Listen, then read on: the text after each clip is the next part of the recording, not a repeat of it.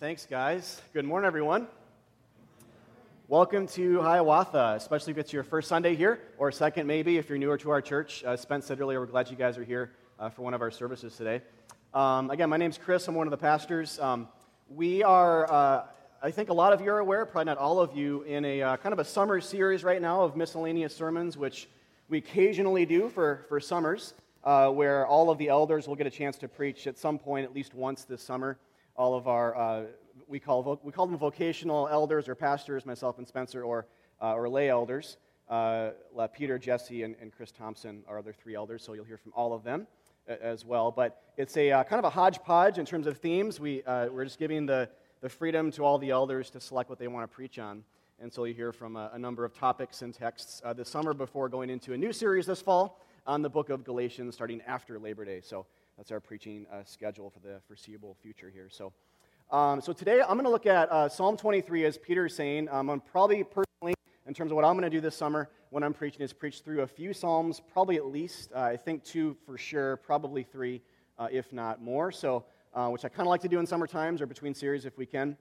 Preaching through all the Psalms at once in order, is 150 of them, if you didn't know, would be kind of an arduous task and maybe a bit excessive. So we like to sprinkle them in here and there and reference them when the Bible does. And if you didn't know this, the Bible references them quite a bit in the New Testament. They're cited often as a warrant for understanding the life of Christ, actually, and I'll mention someone else's words on that in just a second. But so today is Psalm 23, this theme of dining with enemies I'm going to focus on. There's a lot going on in the psalm, but we'll come back to that throughout and to end.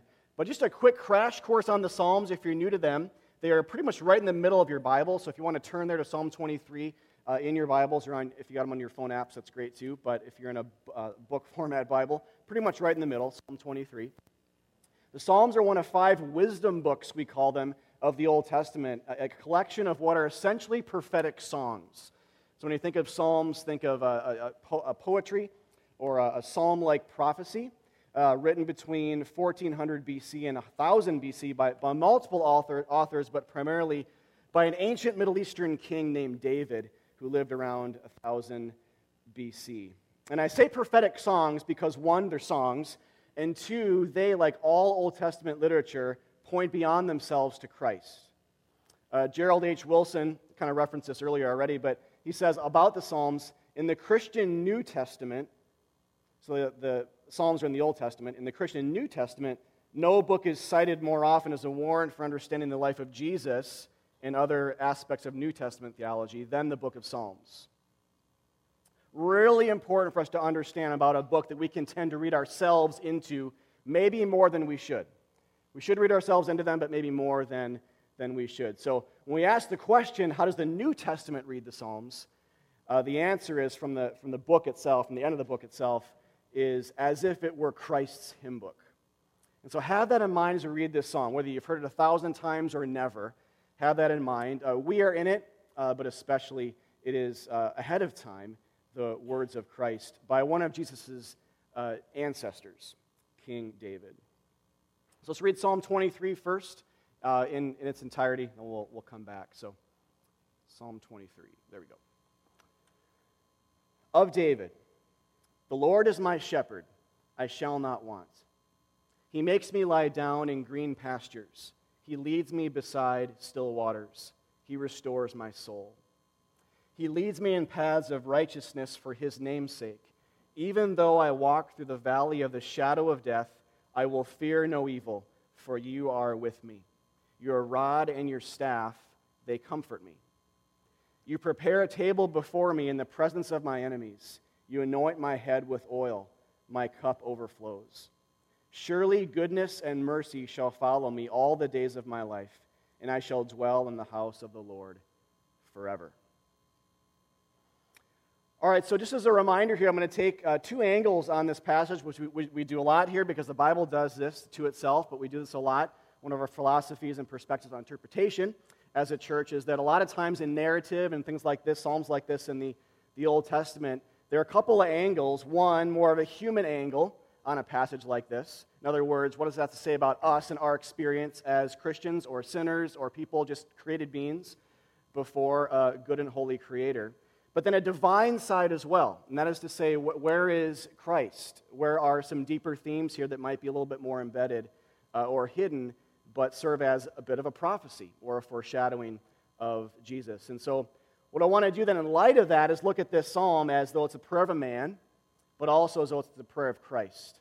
Or as though it's an example, maybe a model prayer, an example of our experiences as Christians or people who are becoming Christians or interested in the faith, whatever is true about you today. But then also, it is gospel. It's good news. Because it's about Christ, it's His words as God the Son before God the Father. It's gospel news as well, or good news. So we'll start first with the idea that Psalm 23 is the prayer song of a man. It is the prayer really beforehand of a Christian and two believers, the way the psalm begins in the first verse, which we just heard a song on, in verse 1. The Lord is my shepherd, I shall not want. And so, as we think about this as Christians, this is really ahead of time a prayer of a believer. God is like a shepherd to Christians. It doesn't say in verse 1 that the Lord is my boss, or my judge, or my life coach, or my inspirational speaker. But the Lord is my shepherd. He's my leader. He's my caretaker. He's gentle with me like a shepherd is to sheep. As Jesus says later in the book in the New Testament himself, in John 10, 14 to 16, Jesus says this about himself, I am the good shepherd. I know my own, and my own know me. Just as the Father knows me, and I know the Father, and I lay down my life for the sheep. And I have other sheep that are not of this fold. I must bring them in also, and they will listen to my voice. So there will be one flock, one shepherd. And so really simply here, Jesus is just saying, this is who I am. Jesus is a good shepherd. He's good. And maybe a bit crazy. Shepherds don't usually lay down their actual lives for sheep, but Jesus is better. So he's good, maybe a little bit crazy or intense, but that's a good kind of crazy. We need a shepherd who's going to lay down his life for lesser beings, created beings, people like us. We'll come back to that here in a little bit. So it's a prayer of believers. God is like a shepherd. And David's prayer here is saying, because he's a shepherd like this, I shall not want. In the face of the fact that he's good, in the face of the fact that he's a caretaker, in the face of the fact that he's a shepherd, I shall actually have no ultimate wants. And like in John 10, note here who the active party is in the psalm. Let's go back to it. Look at it. Who's the active party? This is huge for a psalm like this. God is entirely said to be the active party. Sheep, to go back to that illustration or metaphor, biblical one, sheep don't have much to give to shepherds, but everything to receive. So in this psalm, as in John 10, but in today's psalm, Psalm 23, He, God, makes us lie down. He, God, leads us beside waters. He, God, restores our soul. He, God, leads us in paths of righteousness for His name's sake. He, God, is with us through dark times. He comforts us. He prepares a table for us. He lets His mercy follow us. See how that's good news? It's not about us. This is about David recognizing the character of God as a shepherd. This is the way he's shepherding. He's working out his shepherding role in these capacities. It just simply wouldn't be as worshipful or nearly as powerful for us if the focus was human effort. And this is a song. It's like we say here at Hiawatha about our worship songs. Peter's very careful, and leadership's very careful to select certain songs that we sing as a church. And there's a lot of Christian music out there, not all of which is worshipful. It's not as worshipful to sing about us or our response to God's goodness. It's not always wrong to do that, but in church we select songs that are about God, about His characteristics, about what He has done, how He's led, how He's been good to us. That's a worshipful thought, or informative in the right sense of the word, at least, for people that are kicking the tires of the faith. But to sing about us, about our response, is secondary at best. And so this is part of what it means for a Christian to pursue joy, like David is, and that is to think in the right way about God. This is what he's doing. David's saying to himself, to his soul, that he is like this. God is like these things. And so he writes them down. He writes a poem, he writes a song, and he sings them. In our relationship, and this is true for us as well, as people of God. Our relationship with God is based on what He has to offer, not on what we have to offer Him. This is what David's saying. His relationship is based on what God has to offer him, based on His goodness and His sufficiency, not on what we have to offer Him. And so he's writing as, you could say, kind of a pre-Christian. We didn't call him that yet, but a person of God, a man of faith, person of faith. He's writing these things to his heart, kind of reinforce what he already knew. He's reminding himself of that. That's a really great model for us. A lot of Psalms are like this. They don't all fit in the exact same category, but for those of you who are, well, even if you're very, very much familiar with them, but especially if you're not, understand this about the Psalms. They're written by people of God. They're written by kings and choir masters underneath the kind of the hand of the king and inspired individuals who knew these things but were reminding themselves of them in song form. They're reinforcing them to their own heart. And so David especially, if you know anything about David, you know that's true. David reminds himself of these things. And I think they fall into a couple of categories when we talk about reminding. The first is, God is sufficient. And that comes from that idea of I shall not want, which is a great phrase. Love it. David says in the first verse, this is who God is. God's a good shepherd. And because of that, I shall not want. And so this is not saying that with God there is no other desire or need or want ever, but it is a reminder that the greater thing outweighs and qualifies the lesser things. It's like excitement for a wedding day might outweigh a bad day at work. You know, at least I have my fiance, you know, we might think. And this psalm uses the phrase, even though. It's the same idea. Even though I walk through the valley of the shadow of death. Love that imagery. Think Moria in Lord of the Rings. Even though I walk through the valley of the shadow of death, even though that's the case, I have God. Even though I go through the worst of things, I will fear no evil, because you are with me. Or we might say in New Testament terms, the gospel saves us from fear. Because in 1 John it says, perfect love, God's love, which is perfect and identifying for us, drives out fear. We have less to fear now. We don't fear death. We don't fear punishment. We don't fear abandonment from God.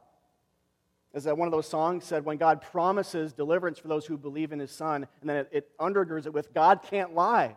He can't go back on His word. And so we put our trust in that. It's the same here. In New Testament terms, the gospel, the good news that Jesus has died for our sins, the perfect love of God that's in that event, that Christ event, drives out fear. We'll still fear, but we have less fear. And as we think about the love of God, it's hard for fear to kind of coexist with our reflection on that perfect love. And so the psalmists sing this way, and so should we. We are fearful people. I'm a fearful person. The way to drive out fear is to think about the perfect love and characteristic of God. That's the only way. Fear and love are at odds. And so we can kind of experience this in human terms too, when we have love in a human relationship, imperfect in a marriage or a friendship, but how much more with God, who has a perfect kind of love, not an imperfect, not a flawed, not a fleeting love, but a perfect kind. We might also say, too, in New Testament terms, the gospel saves us from the sin of covetousness.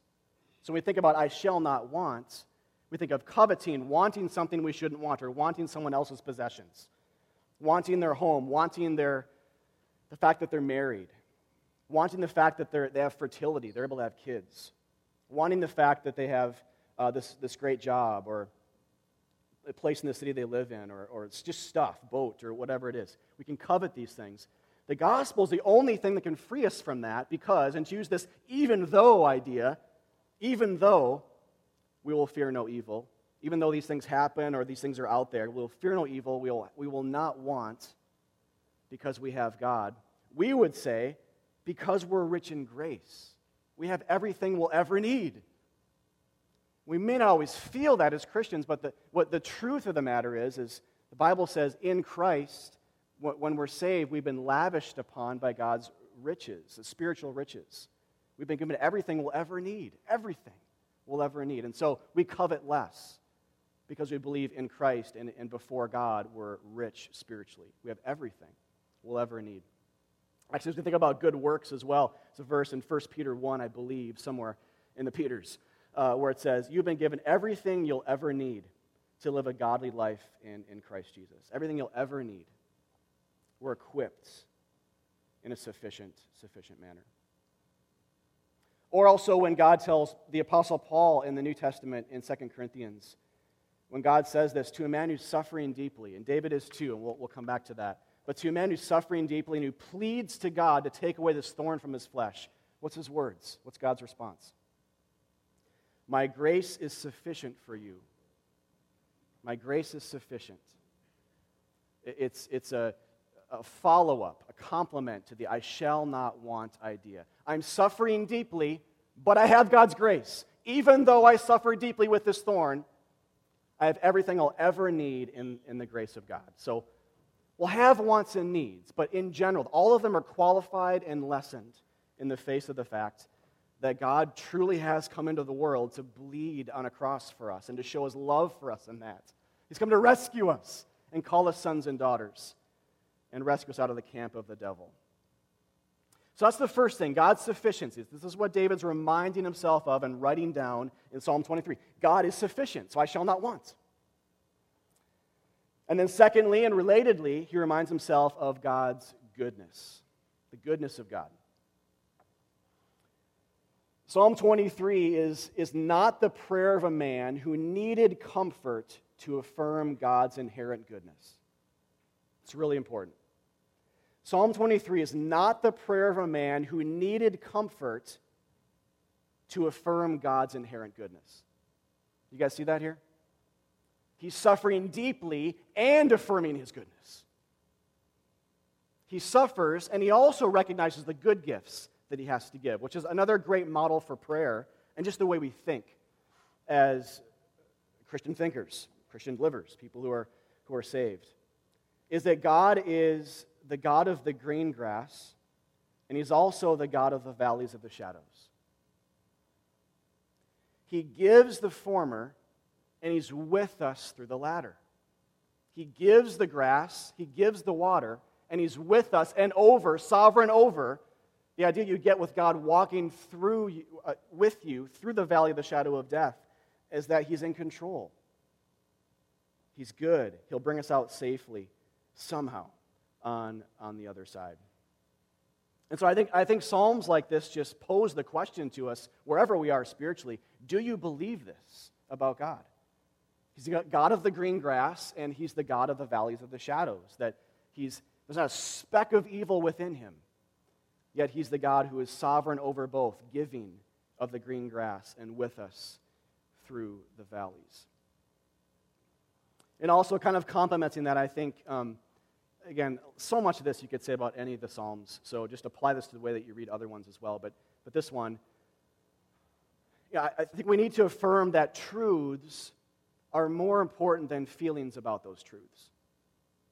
Truths are more important than feelings about those truths. In other words, David, as a sinful man, certainly did not always believe that God was good. He didn't always believe that God was enough. Or maybe even that God was going to be able to fully save him in the end. But he affirms these things nonetheless in prayer. I mean, if that isn't descriptive of the Christian life and experience, I don't know what is. These things are so gloriously true, but I have trouble believing them. It's hard for me to believe them. That's why the Psalms can resonate, I think, so much. This guy's a sinner, not a if you know his story, he was a murderer and an adulterer. David was a murderer and an adulterer and a bunch of other things. He was a mess, an absolute mess. And yet he's affirming these things about God. Notice he doesn't come to God saying, I'm amazing. He can't. He can't. If he's at all blameless, at all right before God, it's because God has declared it as such. He's done that. He's been a shepherd to him. He's let him out of his sin. He's been with him through those times. And so we see David's heart's change in his story as well. Not enough time to consult that, but some of you know that story. his heart changes. He's a man after God's own heart, actually the scriptures say, which is an amazing thing to say. It's not said about anybody else, really, except Christ, you could say. So David, as a sinful man, didn't always believe these things, but he affirms them nonetheless in song and in prayer. He's not a man tossed to and fro by circumstance and feeling. It's a great thing here. It's a great, just, affirmation of this healthy, mature way of thinking. Suffering didn't come, and he throws the whole thing out. God can't be good now. He must not be with me. The green waters mean nothing. His theology is big enough to allow for both. His God is big enough to allow for God being good, the giver of all good gifts, and somehow with him and in control through the dark times, not aloof. The reality is, it says, this is true for you and me too, God is with us through suffering. Not a billion miles away in the cosmos, just twiddling his thumbs, kind of just looking back and what's going to happen? He's with us.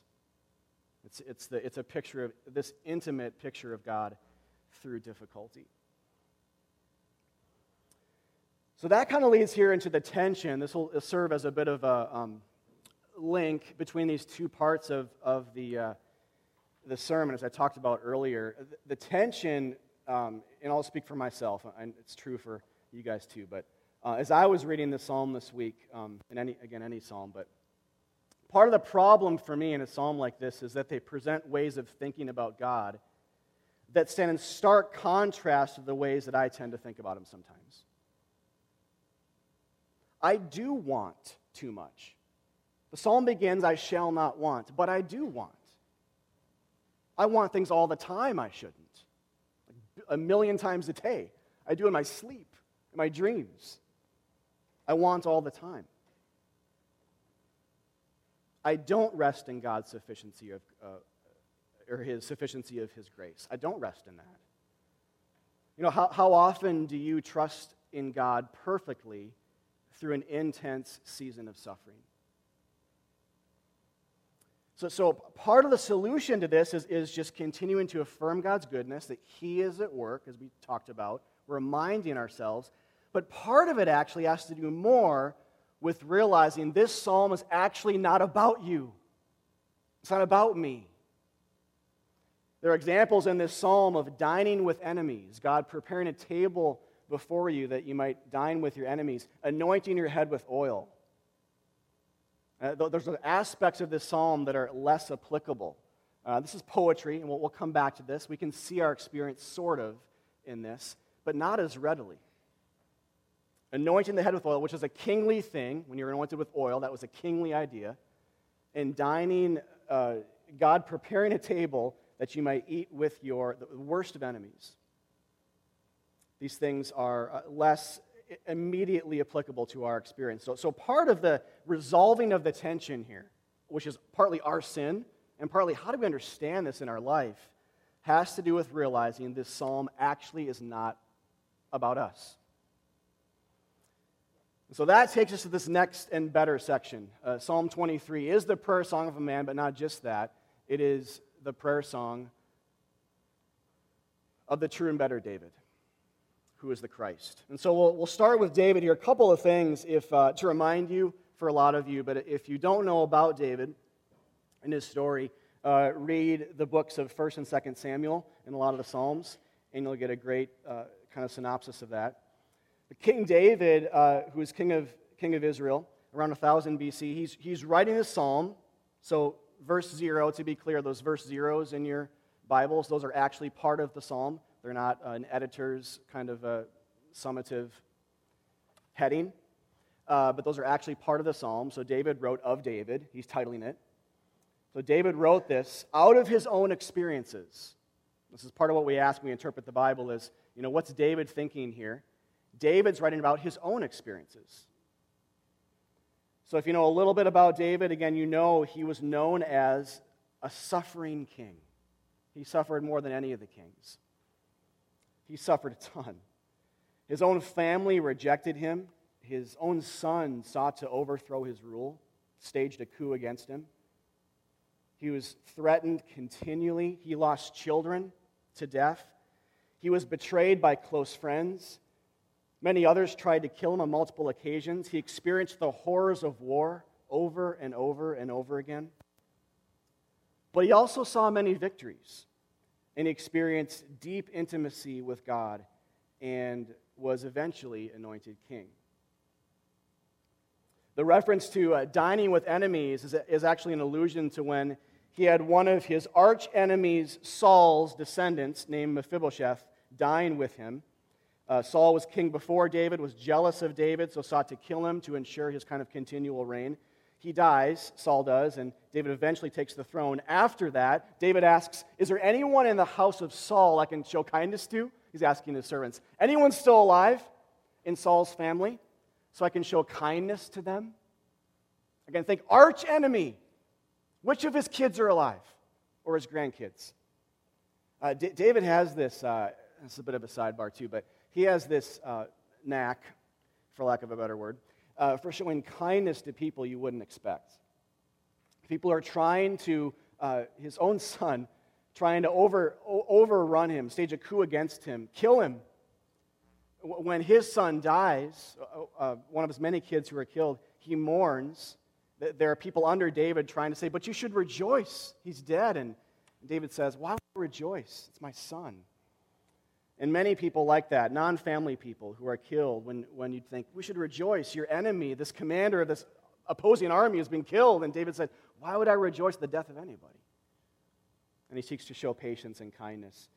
Mephibosheth here, in one verse actually, Mephibosheth understands the unprecedented nature and almost unfathomable nature of this kindness when he says in 2 Samuel 9:8, Mephibosheth paid on, this by the way, Mephibosheth is Saul's grandson, paid homage to David and said, what is your servant that you should show regard for a dead dog such as I?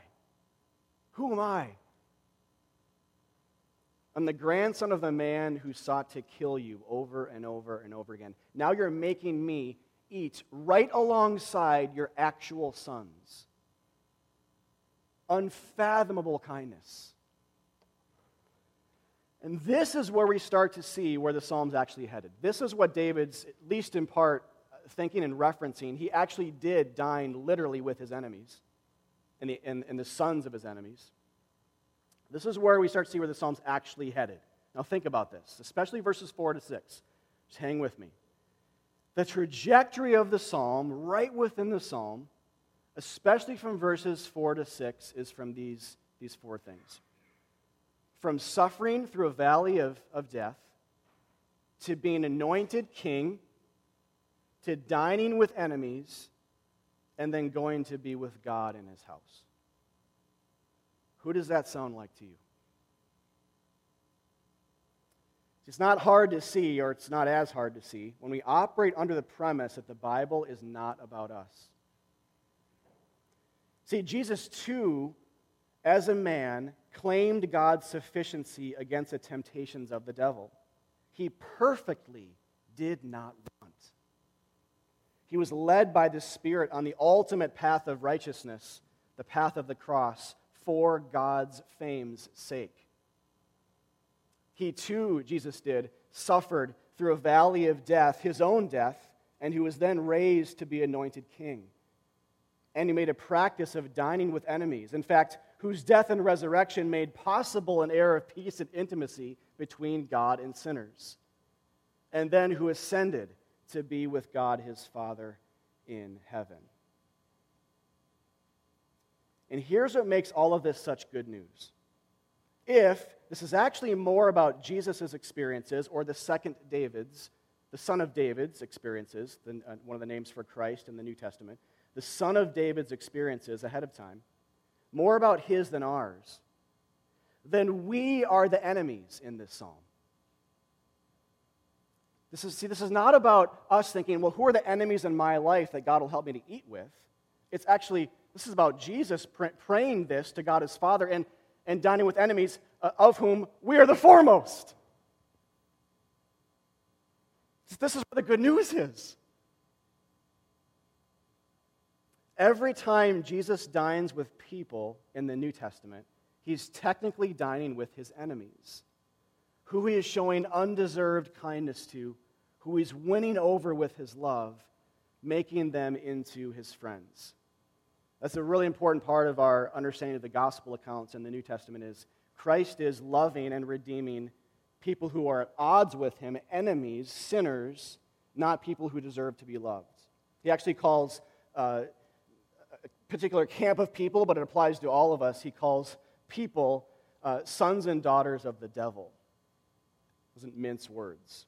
It's part of what the gospel is taking us, rescuing us from the camp of being in the family of Satan and making us sons and daughters of God. And it cost him his life to do it. This is one way to understand what the gospel is. Jesus, every time he eats with people, is dining with enemies, us. We are enemies of God.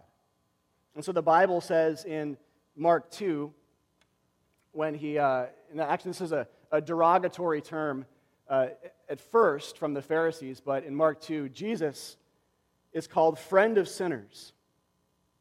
But like a lot of times the Pharisees don't know what they're saying. They're kind of speaking beyond the derogatory kind of unintended meaning of what they're saying, and like they're exactly right. They're thinking that's a terrible thing, but God's thinking that's an amazing thing, and so do we, or should we, when we read. And it becomes the ground then, too, in the second part, the ground for the Christian ethic to love enemies.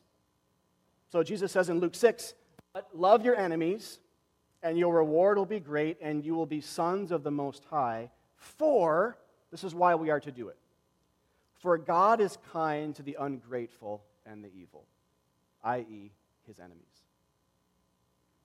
Because God is kind to the evil, like he's talking about us. God is kind, like David was, in an imperfect way to his enemies, like Christ is perfectly to us, those who are enemies of God. He's kind. He's patient. He's slow to be angry. He died on a cross for our sins to bring us in and back to himself.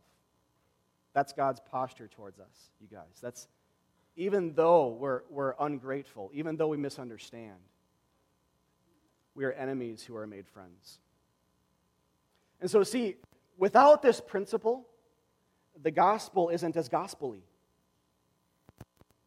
If Jesus is just treating us like we deserve when he loves us, how is that scandalous, earth-shaking kind of love? How does it require blood? If we deserve, if we're not enemies, and if we're, in his eyes, pretty good people, deserving to be loved, how does that require his life? How does that fit with definitions in the Bible about the love of God being scandalous, offensive? It doesn't.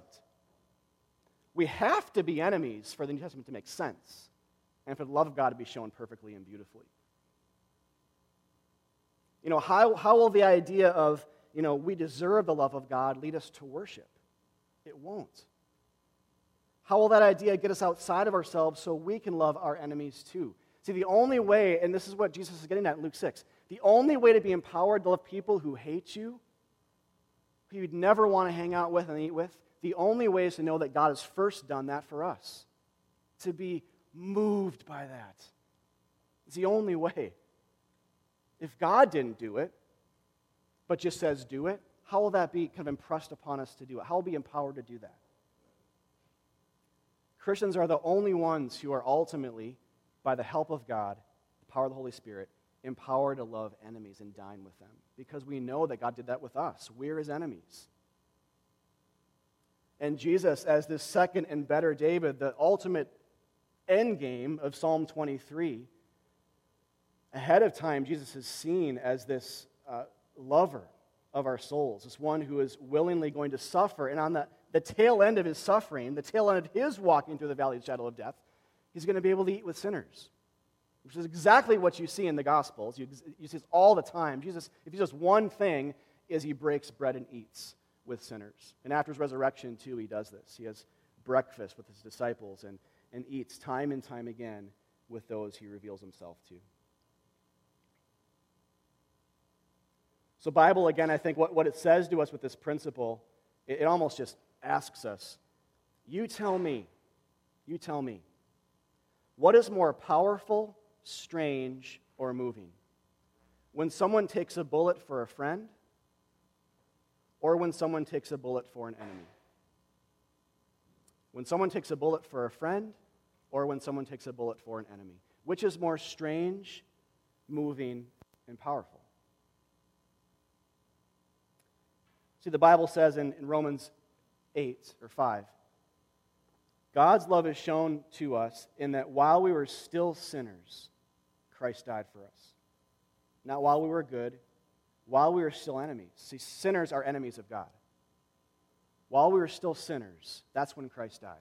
And that's when the love of God is shown. So what Psalm 23 ends up being then is this glimpse into this kind of eternal, glorious conversation amongst the triune Godhead. God being one God, but existing eternally in three persons, Father, Son, and Holy Spirit, in regards to our salvation. As the prayer of Christ, Psalms 23 is a glimpse into this conversation. God the Son is talking to God the Father, even praising Him for masterfully, somehow, making it possible for His enemies to eat with Him again. All in the tail end of His suffering. Actually, one help here too, if this is a new paradigm shift for you, is to look at Psalm 22.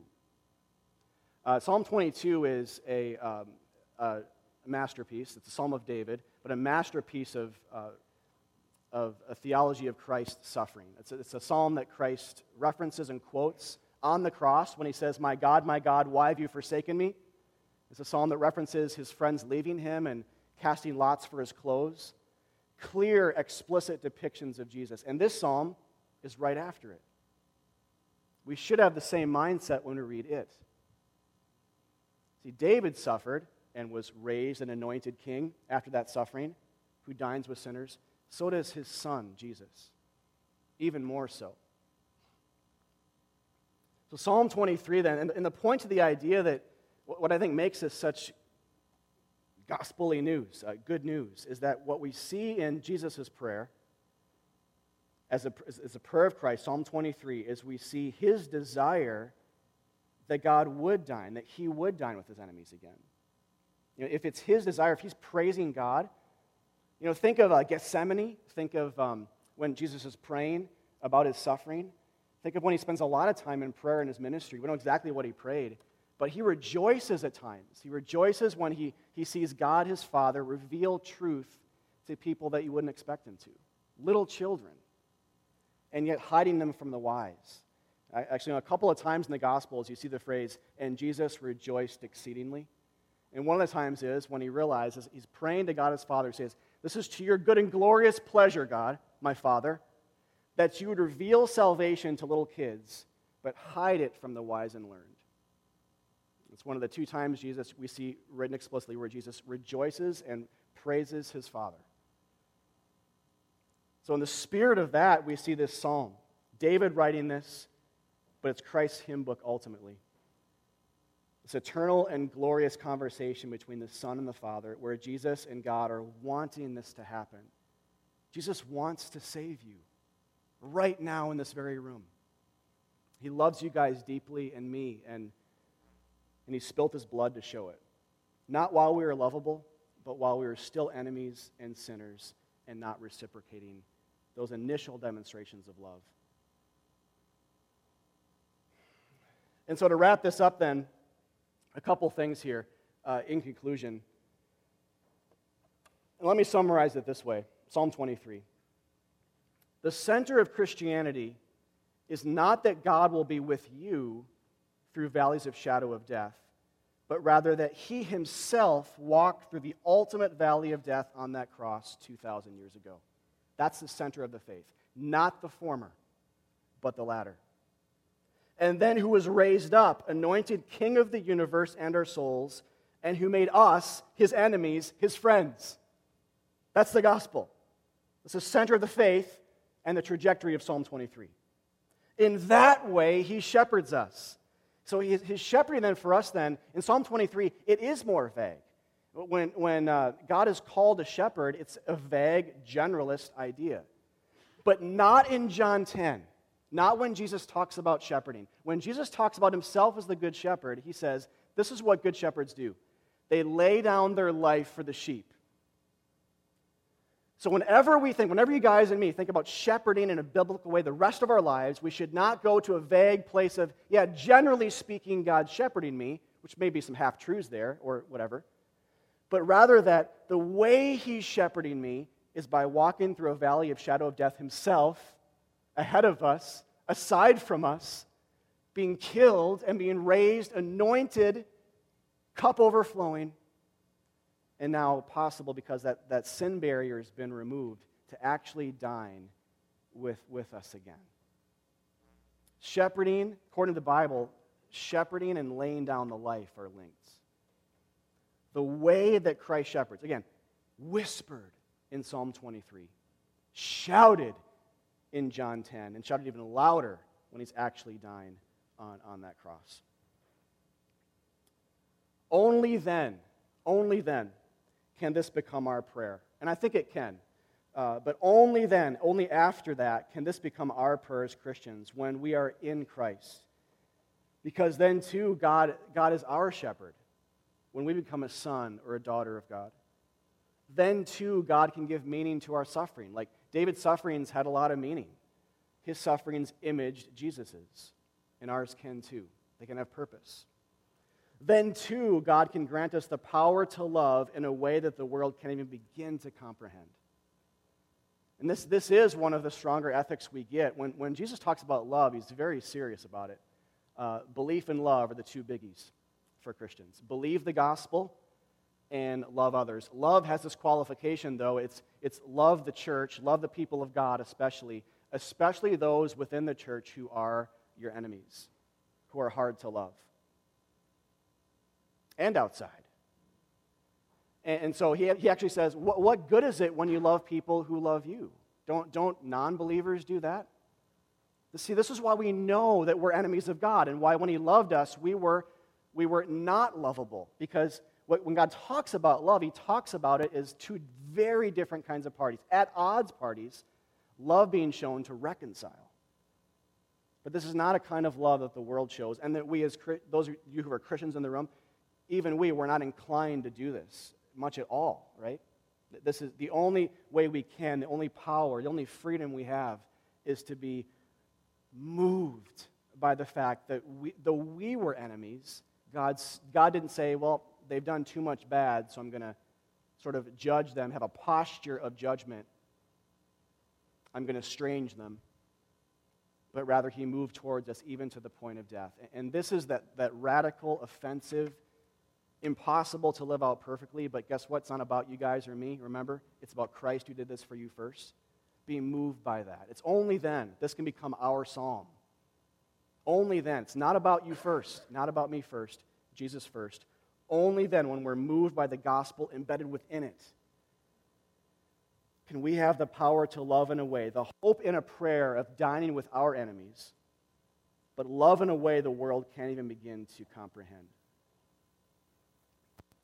And so the psalm says, believe the gospel, believe that Jesus has died for your sins and you'll be saved. Pray and model your prayers in a way after this psalm. Remind yourselves of the truths of God and His characteristics to drive out fear and covetousness. And then 3, go and so live with this kind of love. You know, as you guys do this, as you dine with people, dine literally or figuratively with people who you're at odds with, the world will take notice. And even if they don't, God will. That is one of the most earth-shattering things you can do as a Christian human being, ever in your life. You know, aside from just believing the gospel itself, is loving, but not just loving your enemies. Loving in that manner. Because, praise be to God, God has loved us as enemies and made us His friends. Let's pray. God, thank you so much for this psalm today. Thank you for writing it with many layers. Thank you, Father, that it speaks to our experience, but even more to yours. Jesus is, as the Son of David, the ultimate fulfiller of these things, the one who truly went through death to resurrection to ascension. In the meantime, dining intimately with sinners. That's the goal of our salvation, to be with God again, to break bread with Him. with no more in between, no more separation, no more veil, no more temple, no more stone wall, no more sin, no more chasm, but a God who came into the world to spill his blood, to walk through a valley of shadow of death for us, who truly feared no evil, and who truly, with his grace, comforted, filled our cups to overflowing, and who brought us back from a place of being an enemy to a place of now being a friend, more than that even, an adopted son and daughter of God. So, Father, help us to rejoice in the gospel and the psalm, the trajectory it takes. Thank you for being our good shepherd, and by being a good shepherd, laying down your life for the sheep. You're always better. Help us to worship now as we close the service, and God, to leave believing you, praying in these right capacities, and going and so living in a way that models what you've first done for us. In Christ we pray.